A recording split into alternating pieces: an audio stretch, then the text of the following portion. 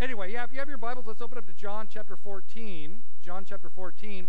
We've been in the Gospel of John, and it's been a wonderful, I hope it's been a wonderful journey for you. It has been for me, just the privilege of taking a good long look at one of the books of the Bible that John is such a great literary piece. There's so many themes that run through the whole thing, such intentionality in how it has been put together. And sometimes we look at individual verses sometimes, but when we read for the whole, we can see some of the beauty that was intended by God and by the authors of these books. And we've come to a point in the Gospel of John where Jesus has performed his 7 signs, this complete number of signs, and now his hour has come.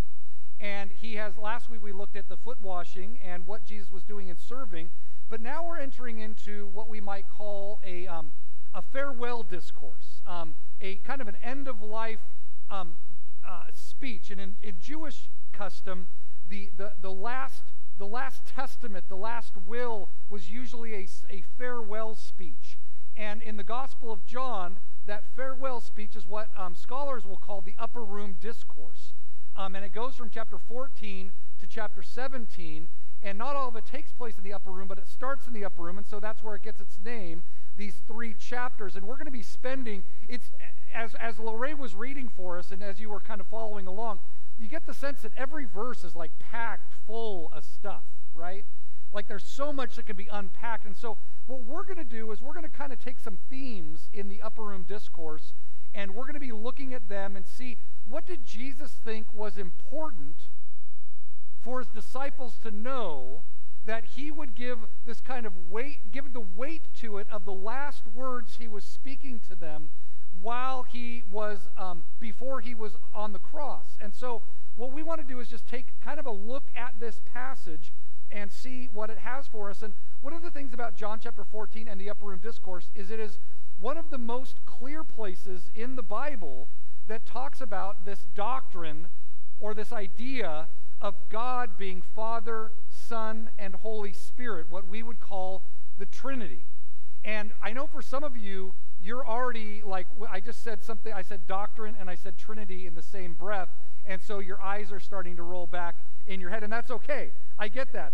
And the interesting thing about doctrine and about the Trinity, like hands up who understands the Trinity, right? No one, okay, you get the idea. Yeah, thank you, Dave. The Trinity is like the catalytic converter in your car. Like you know it's there, and you know it's important, and that people are stealing them, okay? Yeah, right? You know it's important, and you know it's there, but you can't really explain why it's important or what it does. Anybody? I know Dave can. He's a mechanic. Okay.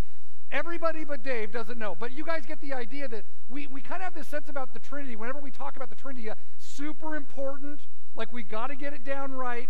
But at the end of the day, like how exactly does it work? Like how do we understand this? Like how do we do this? A lot of us, even if we were explained, like even to me, even if Dave explained to me what my catalytic converter did, I don't think I would even understand it. Okay? So yeah, thank you. Barbara understands that too. So this idea, even with the Trinity, there is this sense in which, even if we were to have it explained, that it might not even land. And so what I want to do today, here's the thing. When you walk out those doors today, I want you to understand what is most important about the Trinity. And I will tell you this, you will walk out these doors today understanding what is the most important thing about the Trinity, okay? But before we get there, and you guys are like, promises, promises. I've heard this before. And look, to me, I've had people say that to me, and I walk out more confused than when I came in, okay? So I get it. And usually the way this works, like most of the well-intentioned teaching in my lifetime, my Christian life, most of the well-intentioned teaching about the Trinity has been confusing to me. Usually there's some talk about like an egg or water. You know, an egg, you got shell, yolk, and white, right? 3 in 1. Or water. Water can be steam, and it can be gas and liquid and solid, ice, water, right? and you start hearing about this. The problem with all those analogies, or like Pert Plus shampoo, it's shampoo, conditioner, and detangler all in one. Anybody? Now here's the problem with all these analogies, and listen to me carefully. Every analogy that you ever hear is heresy. They're all wrong. And I don't know why we start with analogies. It's like, let me tell you about the catalytic converter in your car, and you tell me exactly what it isn't, and I'm supposed to understand it that way? Okay, so here's the deal. Let me just today, I want to walk through, I want to talk about this idea. There's a place for analogies, but there is some issues that come with the Trinity. Now, oftentimes what we do, and I promise we're going to actually get to the text here, so hang on. You guys, you're like, my eyes are rolling back in my head one more time. So hang on, okay? So, and here we go. We're the Westminster Confession of Faith. You're like, now I've really lost you. Hang with me, everybody. Okay, so in the unity of the Godhead, there are three persons of one substance, power, and eternity. God the Father, God the Son, and God the Holy Spirit. And usually, so either we go with an analogy or we go with a doctrinal statement to explain the Trinity. And so in this, just in case you're keeping score at home, there are things that the three persons of the Trinity have in common, and that is that they are equal in substance. Traditionally speaking, you would say the Father, Son, and Holy Spirit are either equal in substance or equal in essence. That's the language that's allowed, okay? Equal in substance, they are all deity. They are all divine.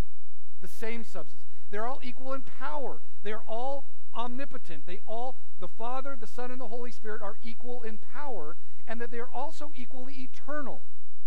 That you cannot say that there was a time when one of them did not exist. It wasn't like God the Father created the Son. That's what we call Arianism. You can't say those things, that they are all equally eternal. Okay, you guys, you're with me. All right, now they are also different, the persons of the Trinity. They are different in person, and that's important too, that we don't say that they are different in mode, or they are different well, we could say different in function, but different in person. And then they also have distinct functions about them. This is one of the things about the Trinity that I think is important, is that they all three do different things. They are responsible for different things. Now again, we can use analogies, or we can do this, like dry doctrinal teaching, okay? Just in case you guys were missing it, like what I just did is essentially what we like to call dry doctrinal teaching. And and we have yawning to prove it. Okay, so here's the deal. This is what I want to do. This is what I want to get at today. Where do we go? When Jesus wants us to understand God the Father, God the Son, and God the Holy Spirit, he neither uses an analogy nor does he talk doctrinal statements. And what I want to do today is just look at what he says in John 14 and ask the question, what does Jesus think is important about the Trinity? And as we read this, and as we understand, as we kind of walk through this passage, and here's just a little disclaimer before we get into this. I've been here for about 4.5 years, and every once in a while we'll come upon like a topic where I think for me it's been foundational. Like when we talked about the Psalms and we talked about seasons of orientation, disorientation, new orientation, like that's foundational for me in understanding how the Christian life works, okay? And what I want to do today is, what I'm going to give you, what I'm going to talk about today has been absolutely foundational for me about the way salvation works. In other words, the reason why the Trinity is important is because you cannot understand your salvation without understanding the Trinity. And you're like, well, it's over for me because I'm never going to understand the Trinity. Look, I think you will today, and I think you'll understand what does Jesus think is important about talking about Father, Son, and Holy Spirit? And here's the deal. So hang with me here. When we think about what does Jesus emphasize? And I got, like, if some of you guys take notes, and I'm flattering myself that you guys are like on the edge of your seat with your notes. Like, this is going to come kind of fast and furious, okay? So it might be good to just take it in, and you're like, look, I didn't bring a pencil, Pastor Craig, clue in. Okay, so here we go. That's okay. There's pens. We have new pens. They're around if you want them. But this is going to come kind of fast and furious. And here's the deal. When we talk about the Trinity, okay, when we talk about the Trinity, there's a reason why we go to analogies. There's a reason why we go to doctrinal statements. That's largely the Western church. We could go into Augustine and the Cappadocians in the Eastern church and how Augustine changes the trajectory. Okay, but we're not going to do that. The Eastern church tended to look at the Trinity, and I think Jesus does this as well, that the Trinity is a family. Okay? And this is what I want to put forth to you today. That God the Father, God is a Father, and He is your heavenly Father. Again, when we think about the Trinity, we think about salvation at the same time. God the Father is your Father in heaven. Our Father who art in heaven. That's Jesus says, when you pray, pray like this because it's true. Okay? God the Father is your Father in heaven. Jesus Christ is your elder brother. In Hebrews chapter 2, it says that He is not ashamed to call you and I brothers and sisters. We are co-heirs. Only siblings share in the family inheritance. We are heirs. He's the true son. We're the adopted children. Okay? But He is our elder brother. And then the Holy Spirit is God's empowering presence in your life. God the Father is your heavenly Father. Jesus Christ is your elder brother. And the Holy Spirit is God's empowering presence. You're like, well, you said this is supposed to be a family, Pastor Craig. And you're like, this doesn't look like my family. I don't have God's empowering, Uncle Lynn is not, that's not. But here's the deal. Your family is not what a family is based on. The idea of family is not from your family. The idea of family is from God. God is the perfect family. Your family is an approximation of what real family looks like. The Trinity is the ultimate example of what family is. Every other family, in the book of Ephesians, it says, we pray, we lift our voice, we lift our prayers to God, from whom every family in heaven and on earth derives its name. Family, the idea of family comes out of God. And when we look at who God is family. The Trinity is a family. This is not an analogy. And don't hear me, I did not say the Trinity is like a family. I said the Trinity is a family. Siri, what can you do? All right, so here's the deal. So the Trinity is a family. The Trinity is your family. And the question, and look at the language is largely familial, right? Father, Son, Holy Spirit is a little bit different to us, but again, we are approximations of this. But here's the deal. If the Trinity is a family, what is important about this family is how it relates to each other.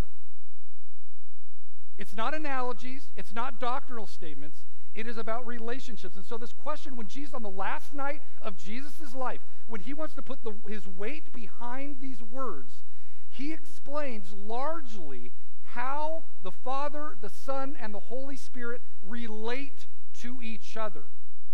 And what we're going to find is there is a richness in these relationships. So here's the question. Let's just start with this. Look at John 14:13. The question is, how does this family relate? So let's ask this question. What does the Son think about the Father? What does the Son think about the Father? And this is what it says. He says this, whatever you ask in my name, this is Jesus speaking to his followers, whatever you ask in my name, this I will do, that the Father may be glorified in the Son. And so this first thing is that if the Son had a purpose statement, if Jesus had a purpose statement, His purpose statement is, what have I come here to do? I have come here to glorify the Father. That is what I have come to do. That is my purpose. What I think about the Father, He should be glorified. A light should be shined on Him. We should be not distracted, but we should call attention to God. That's one of our values, right? Removing distractions, calling attention to God. That's Jesus' purpose statement, that the Father might be glorified in the Son. I have come to reveal the Father. That is what the Son has come to do. So we think about this. So the Son loves, I love the Father. The Father's awesome. I want to glorify him. So what does the Father then think about the Son? Well, there's a couple of things. If we look in John, if we just stay in John 3:35, I'll get to this one in a second. In John 3:35, it says, the Father loves the Son and has given all things into his hand. Maybe a better way to look at it, look at the Matthew passage. In Matthew 3, you don't have to turn there. Matthew 3, it says, this is my beloved Son, in whom I am well pleased. What does the Father think about the Son? The Father is like, look at my Son. I love my Son. I am well pleased in my Son. Actually, at the baptism account, a voice from heaven comes down and says, this is my beloved Son. Like this is what good fathers say about their sons. I love my son. This is my beloved son. I'm well pleased in my son. This is what good dads do. If we ever wonder what a good dad does, look at how the Father relates to the Son. He loves the Son. This is my beloved Son. So what we have here is we have this kind of back and forth, this reciprocal kind of back and forth. I want to glorify the Father. I love the Son. So they're both glorifying each other in this way. Now let's ask the question about what does the Son think about the Holy Spirit? Look at 14:16. I will ask the Father, and he will give you another helper to be with you forever, even the Spirit of truth. This is an interesting passage because it says, Jesus is saying, I will give you another helper. Okay? Now, there's two words in Greek for another. One is heteros and one is allos. Heteros means I want another of a different kind. Allos means another of the same kind. So like if I went today and I wanted an egg salad sandwich. I like egg salad. But I went out and let's say I went to like Subway and you guys are like, you're grossing me out already. Okay, here's the deal. And I went and I got egg salad and it wasn't good. Like the egg salad had turned. You know, like you get the idea. It's bad egg salad. And I took my sandwich up and I said, hey, I want another sandwich. I would say heteros. I want a different one than this one. But if it came out and it was awesome and the egg salad was perfect, like I love good egg salad, so and you just like I downed it and I went up and I went back up and I said, I want another sandwich. What I'm saying is I want another of the same kind, right? All right, little Greek lesson here. In this passage, when Jesus says, I will ask the Father and he will give you another helper, he uses the word that means another of the same kind, which means who is the first helper? If the Holy Spirit is another helper, the first helper is the Son. And Jesus is saying, look, I have come, the Father has sent me to do this work, and now I'm going to ask him to send the Holy Spirit because I trust that the Holy Spirit is going to be this person who is called alongside, who has been asked to come and help. The word parakletos means advocate, mediator, counselor, helper. And Jesus was the first, but he says, look, I'm going to be going up to the Father. You guys are going to need another one, and the Holy Spirit is the guy. And so the Son loves the Spirit. The Son trusts the Spirit.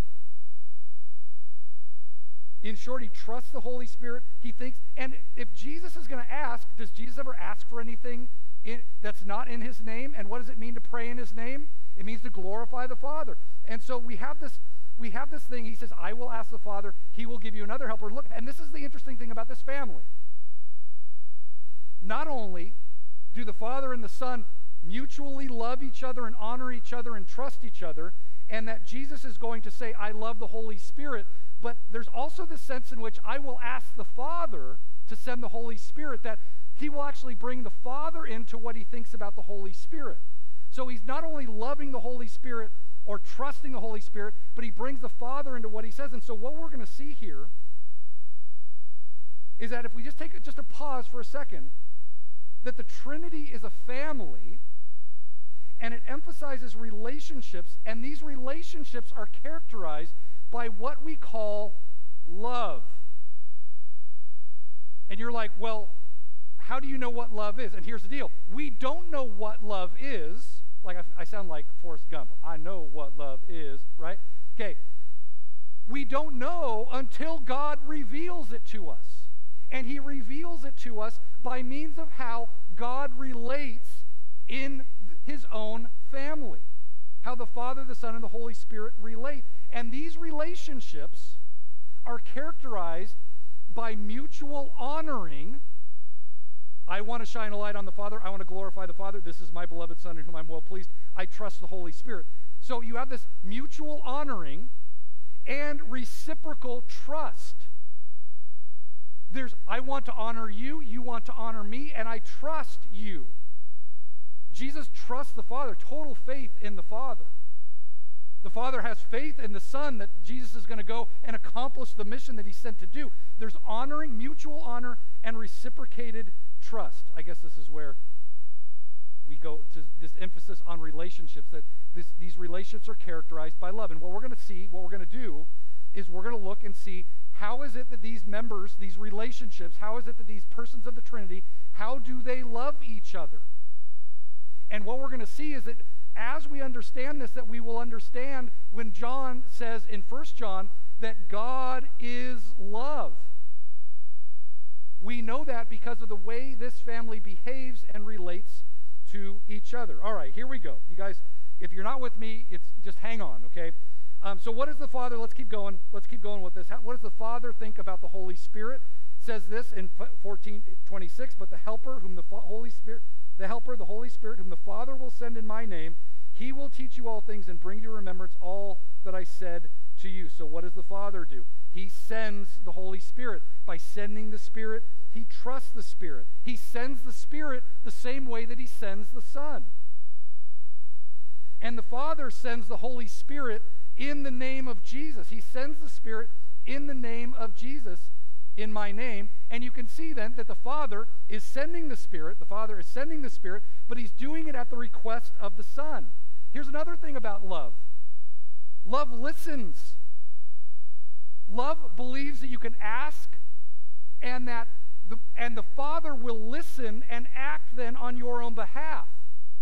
So there's mutual honoring, there's reciprocated trust, and there's an ability to ask and expect that you'll be listened to and that someone will act on your behalf. What is the Holy Spirit? Actually, ask this question. What if the Father is sending the Holy Spirit, what does the Father then think about the Holy Spirit? Let's see, 14:26. We've done this. See, look, there's a lot of arrows. Have you not noticed that there's a lot of arrows? Thank you very much, okay? Hang with me here. So, what is the Holy Spirit all about? Let's talk about the Holy Spirit. So, we talked about the Father. The Father says, this is my beloved Son in whom I'm well pleased. The Father sends the Son, sends the Holy Spirit. We talked about what the Son is all about. The Son is all about glorifying the Father. Ask anything in my name, and that I'll do, that the Father may be glorified. So let's ask a question about what is the Holy Spirit all about? And there's a couple passages when we talk about the Holy Spirit. We already read one. 14:26, the Helper, the Holy Spirit, whom the Father will send in my name. He will teach you all things and bring to your remembrance all that I have said to you. What is the Holy Spirit's purpose? The Holy Spirit's purpose is to point to Jesus, to remind about Jesus. He will remind you of all the things that I have said. In a similar way that the Son is about glorifying the Father, the Holy Spirit is about shining a light on the Son. Look at what else it says in 15:27. 15:26, when the Helper comes, whom I will send to you from the Father, the Spirit of truth who proceeds from the Father, he will bear witness about me. The Spirit's purpose is to bear witness about the Son, to shine a light on the Son. So the Son wants to glorify the Father. The Holy Spirit is about bearing witness of Jesus, reminding people of what Jesus has said. What does he think about the Son? I'm excited about, if you ask the Holy Spirit, what do you think about the Son? He's like, I'm excited about the Son. I love the Son. I want to shine a light on the Son. I want you to know, I want you to understand Jesus the most you can. And it's my job to teach you about Jesus and remind you of everything that he has said. That's what the Holy Spirit is here to do. And if the Father is sending the Spirit, here's the other thing.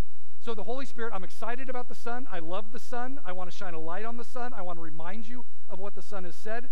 But we also see here, if the Father is sending the Holy Spirit, that the Father is shining a light on the Son by means of the Holy Spirit. So he's loving the Son through the Holy Spirit. Again, there's, look, a lot of arrows, a lot of love. Hang with me again, okay?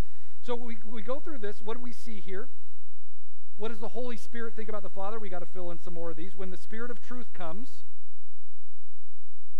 he will not speak on his own initiative, but whatever he hears, he will speak. What does this Holy Spirit do? What the Holy Spirit is going to do, there's this really interesting thing within this family and within these co-equal Father, Son, Holy Spirit, equally eternal, equally powerful, same substance, they're all deity, but we have this really interesting thing that happens with the Holy Spirit as well as the Son, and that is this. The Spirit, actually two members of the Trinity, will voluntarily yield their wills to the will of the Father. Look at what it says. When the Spirit of truth comes in 16:13, he will guide you into all truth, for he will not speak on his own authority, but whatever he hears, he will speak, and will declare to you the things that are to come. So what does the Spirit do? The Spirit's not a rogue operator. The Spirit is going to listen. In the same way that the Father listens to the request of the Son, the same thing is going to happen, that the Holy Spirit is going to listen to the Father. And then going to act on what the Father says. He comes at the request of the Father.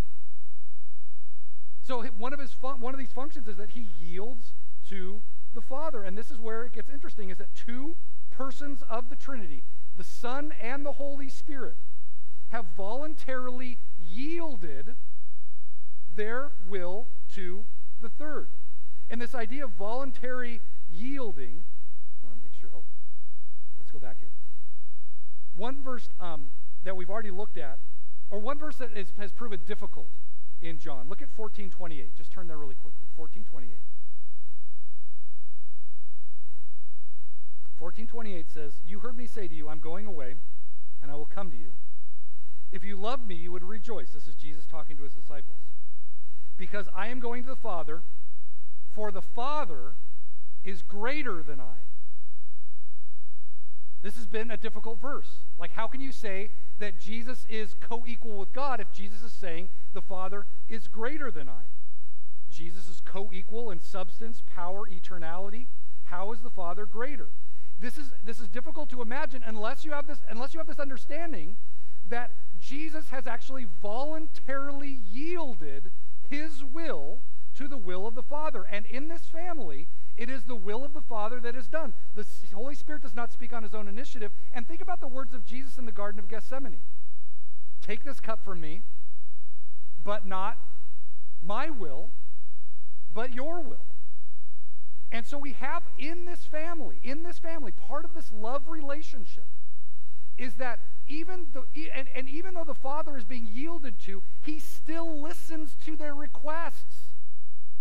He still acts on their behalf. He loves them. This isn't an issue of like grabbing for power. There's a sense in which there's a voluntary yielding, and that the Father will listen and act on their behalf. And what you see essentially, here's the deal. What is important about the Trinity? The Trinity is a family, and it's a family where relationships are characterized by love. What is love? We don't know until we look at this. Love looks like voluntary yielding, mutually honoring, reciprocating trust, listening to someone else, acting on their behalf, revealing more and more about them. That's what love is. I think one of the most beautiful things, I think, as I reflect back on my own life, like just some friendships that I've had at Biola. I had this friend, his name was Saji Uman. He was an Indian guy, Saji Uman. He was such a great guy, and he still is today. I don't know where he is, but Saji was a great connector of people. And I remember one of my good friends in college, Dave, I would have never met if it weren't for Saji. Because Saji was like, "Craig, you got to meet Dave. You got to meet Dave. Dave's an awesome guy. You guys would be great friends." And then he told Dave, Dave, you got to meet Craig. Craig's an awesome guy. Like, Saji was doing this. Like, when you want to shine a light on someone because they're awesome, that's love. And when we do that, whether it's with your spouse, it look romantic, right? Obviously romantically, like our spouses, we think of love when we think of that, but just in community. When we do those sorts of things, when we do this kind of love, when we honor someone, when we listen to them, this is when we participate in the love of God. What is important about the Trinity? It's these relationships that are characterized by love, reciprocating trust. Do you trust me? I trust you. Will you say nice things about me? I will say nice things about you. And not only if and when you do, but I'm glad to do it. That's what love looks like. Listening to someone, asking, being willing to act on behalf of someone, revealing more and more about each other. As we kind of fill in the rest of this. Here, let's go back here. More lines. Okay, so the Holy Spirit comes at the request of the Father to bear witness of the Son. So the Holy Spirit loves the Son by means of the Father. By bearing witness of the Son, if the Holy Spirit is shining a light on the Son, then what's happening? The Father's being glorified, right? So we have that other line, and we fill in this last one here. The Father, by sending the Holy Spirit, Jesus, by asking for the Holy Spirit, is asking, if Jesus is going to ask for the Holy Spirit, he's not going to ask for anything that doesn't glorify the Father, so he glorifies the Father by means of the Holy Spirit. There's just a lot of love going on in the Trinity. There's a lot of love here. And this, look, this is not only true, it's beautiful. Doctrinal statements can be true, but I got news for you. They're not beautiful. We kind of stumble through them, right? Analogies might be beautiful, but they're not necessarily true. These relationships and understanding these relationships are not only true, but God is beautiful when we understand them and when we live them out and when we experience it. Why would we go to analogies or they all have their place, but why would we just go there and forget about the truth and beauty of who God is and what Jesus thinks is important about the Trinity? On the last night of Jesus' life, this is what he wants to emphasize. He wants people to know what love is, and that God is love. Now here's the deal. Look, this is beautiful. This is awesome. But it's not even the last bit of this.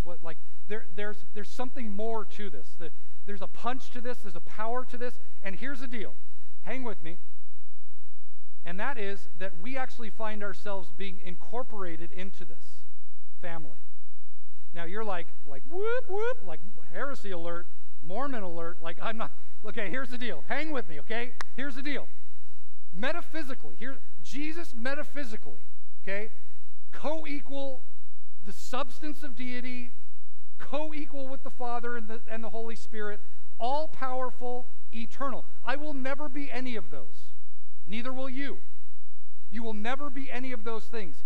But you will experience the love of this family. You will be adopted into this family. You will be brought up into this family, and this family will be the place where you are incorporated, where you participate in this, that we share, you will share in the relationships of the Trinity.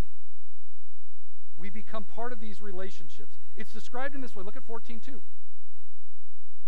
In 14:2, the way Jesus even starts this out, he says this, "In my Father's house are many rooms. If it were not so, I would I have told you that I go to prepare a place for you." Where? In the household of God.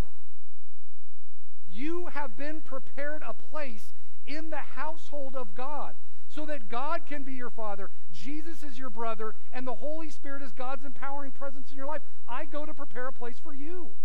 It's the first thing he says. It's the point. It's the point of the Trinity. I mean, the Trinity is awesome and beautiful on its own, but the functionality, the power of it is that we can actually come into this family, and what happens when we come into this family is we get transformed. 14:21.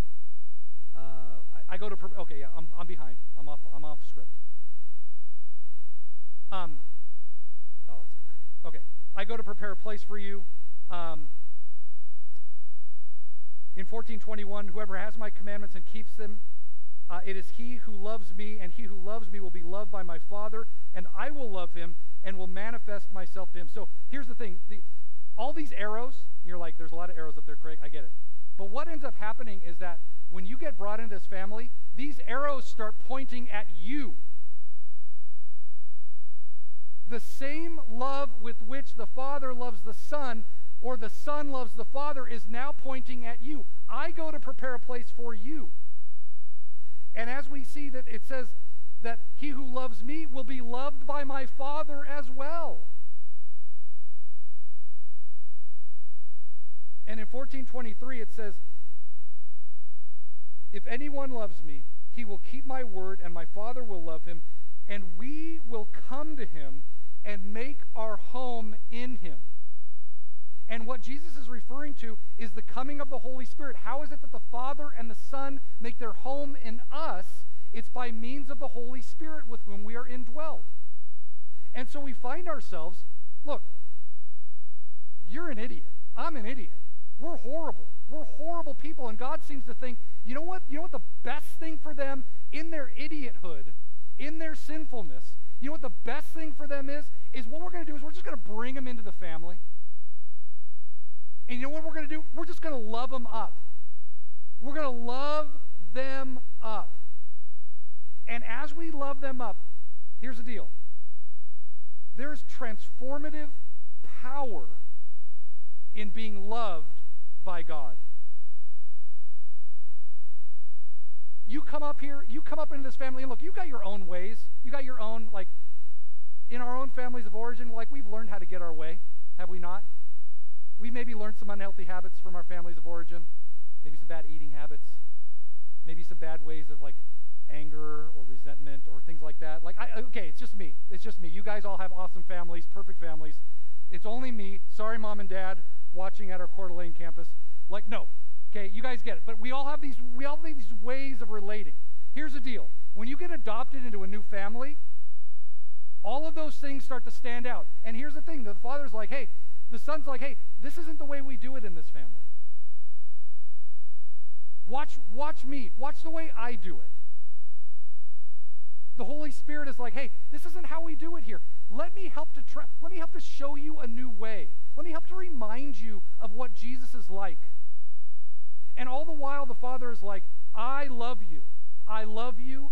I love you. I love you so deeply. I love you so deeply. I'm going to send, this is horrible, but this is bad theology. 2/3 of the Trinity has been sent to show how you are loved. Salvation, look, salvation is this. Salvation is being reconciled to the Father through the Son and the Holy Spirit.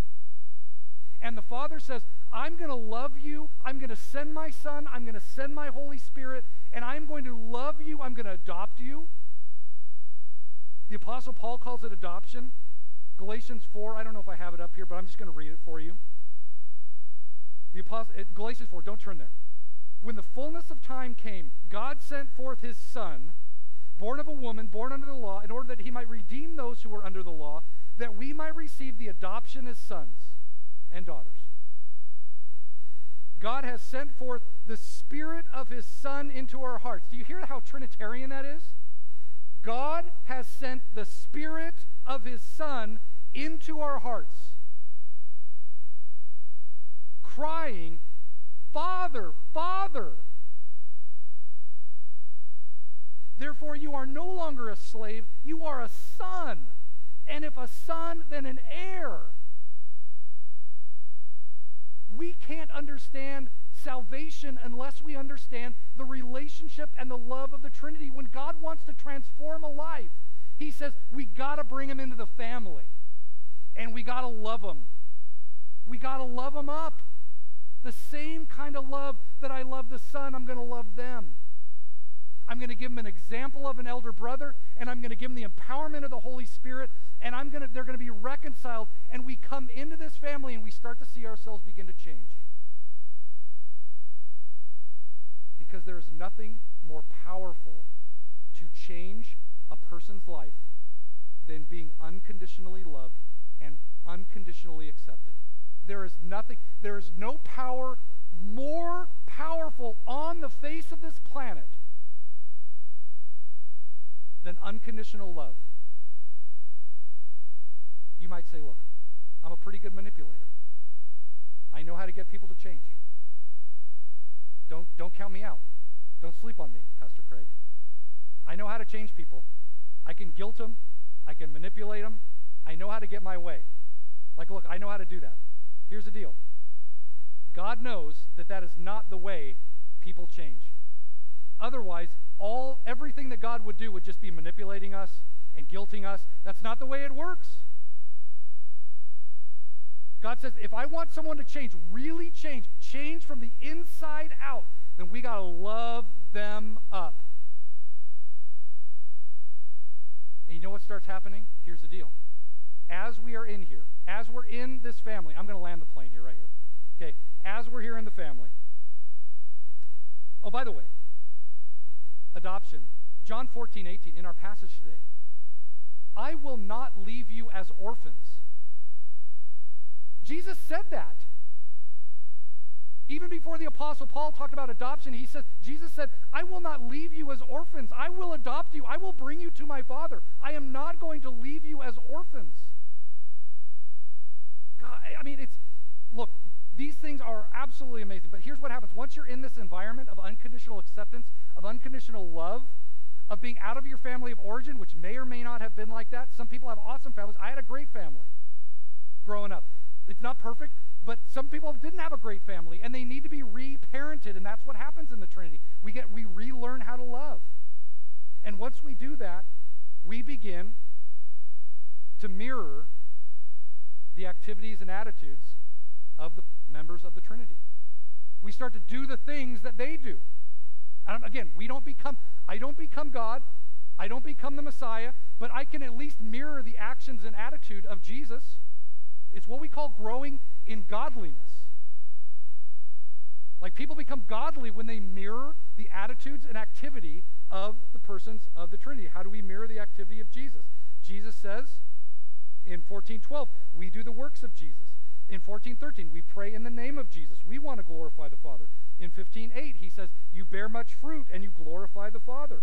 In 15:20, he says, look, they persecuted me and they hated me. They're going to do it to you too. You get to mirror, I hate to break it to you, you get to mirror the action and attitudes of Jesus when you participate in those things. We say, like Jesus, not my will be done, but your will be done. How do we mirror the Holy Spirit? Like the Holy Spirit, we remind other people of what Jesus said. I have the distinct privilege today of mirroring the attitudes and activity of the Holy Spirit, at least the activity. I don't know about my attitude today, but my activity. I am reminding you of what Jesus has said. I am mirroring the activity of the Holy Spirit. And whenever you do that, you are mirroring the activity of the Holy Spirit. And like the Father says, this is my beloved Son in whom I'm well pleased. And we say, this is Jesus in whom I'm well pleased. We mirror the activity of the Father. Forget eggs. Forget Pert Plus. I won't say forget doctrinal statements. They're helpful in some ways. But the beauty. But God is not only true, but God is beautiful. And this is beautiful. And this is what, when we think about the Trinity, why is the Trinity the Trinity? The Trinity is the Trinity because God wants to transform our lives by means of the love relationships that exist within the Godhead. And on the last night of Jesus' life, he says, I really want you to get this. Let's pray. Let's pray. I'll invite the worship team to come on up. Father, I know this is a lot, and this is a lot of stuff. We said a lot of things about doctrine, and there's a lot of arrows. But Father, really what we want to do is we want a vision of you. We want the truth about you. And we imagine that if we're going to see the truth about you, that it would also be beautiful. Father, you love Jesus. You have sent the Holy Spirit. You've sent Jesus. Jesus, you want to glorify the Father. Holy Spirit, you want to shine a light on Jesus. And you love us. You love us. You love us. May we participate in that, be transformed by that, and begin to grow in our godliness as we mirror the attitudes and activity of you, Father, of you, Jesus, of you, Holy Spirit. And today we pray all of these things, that the Father may be glorified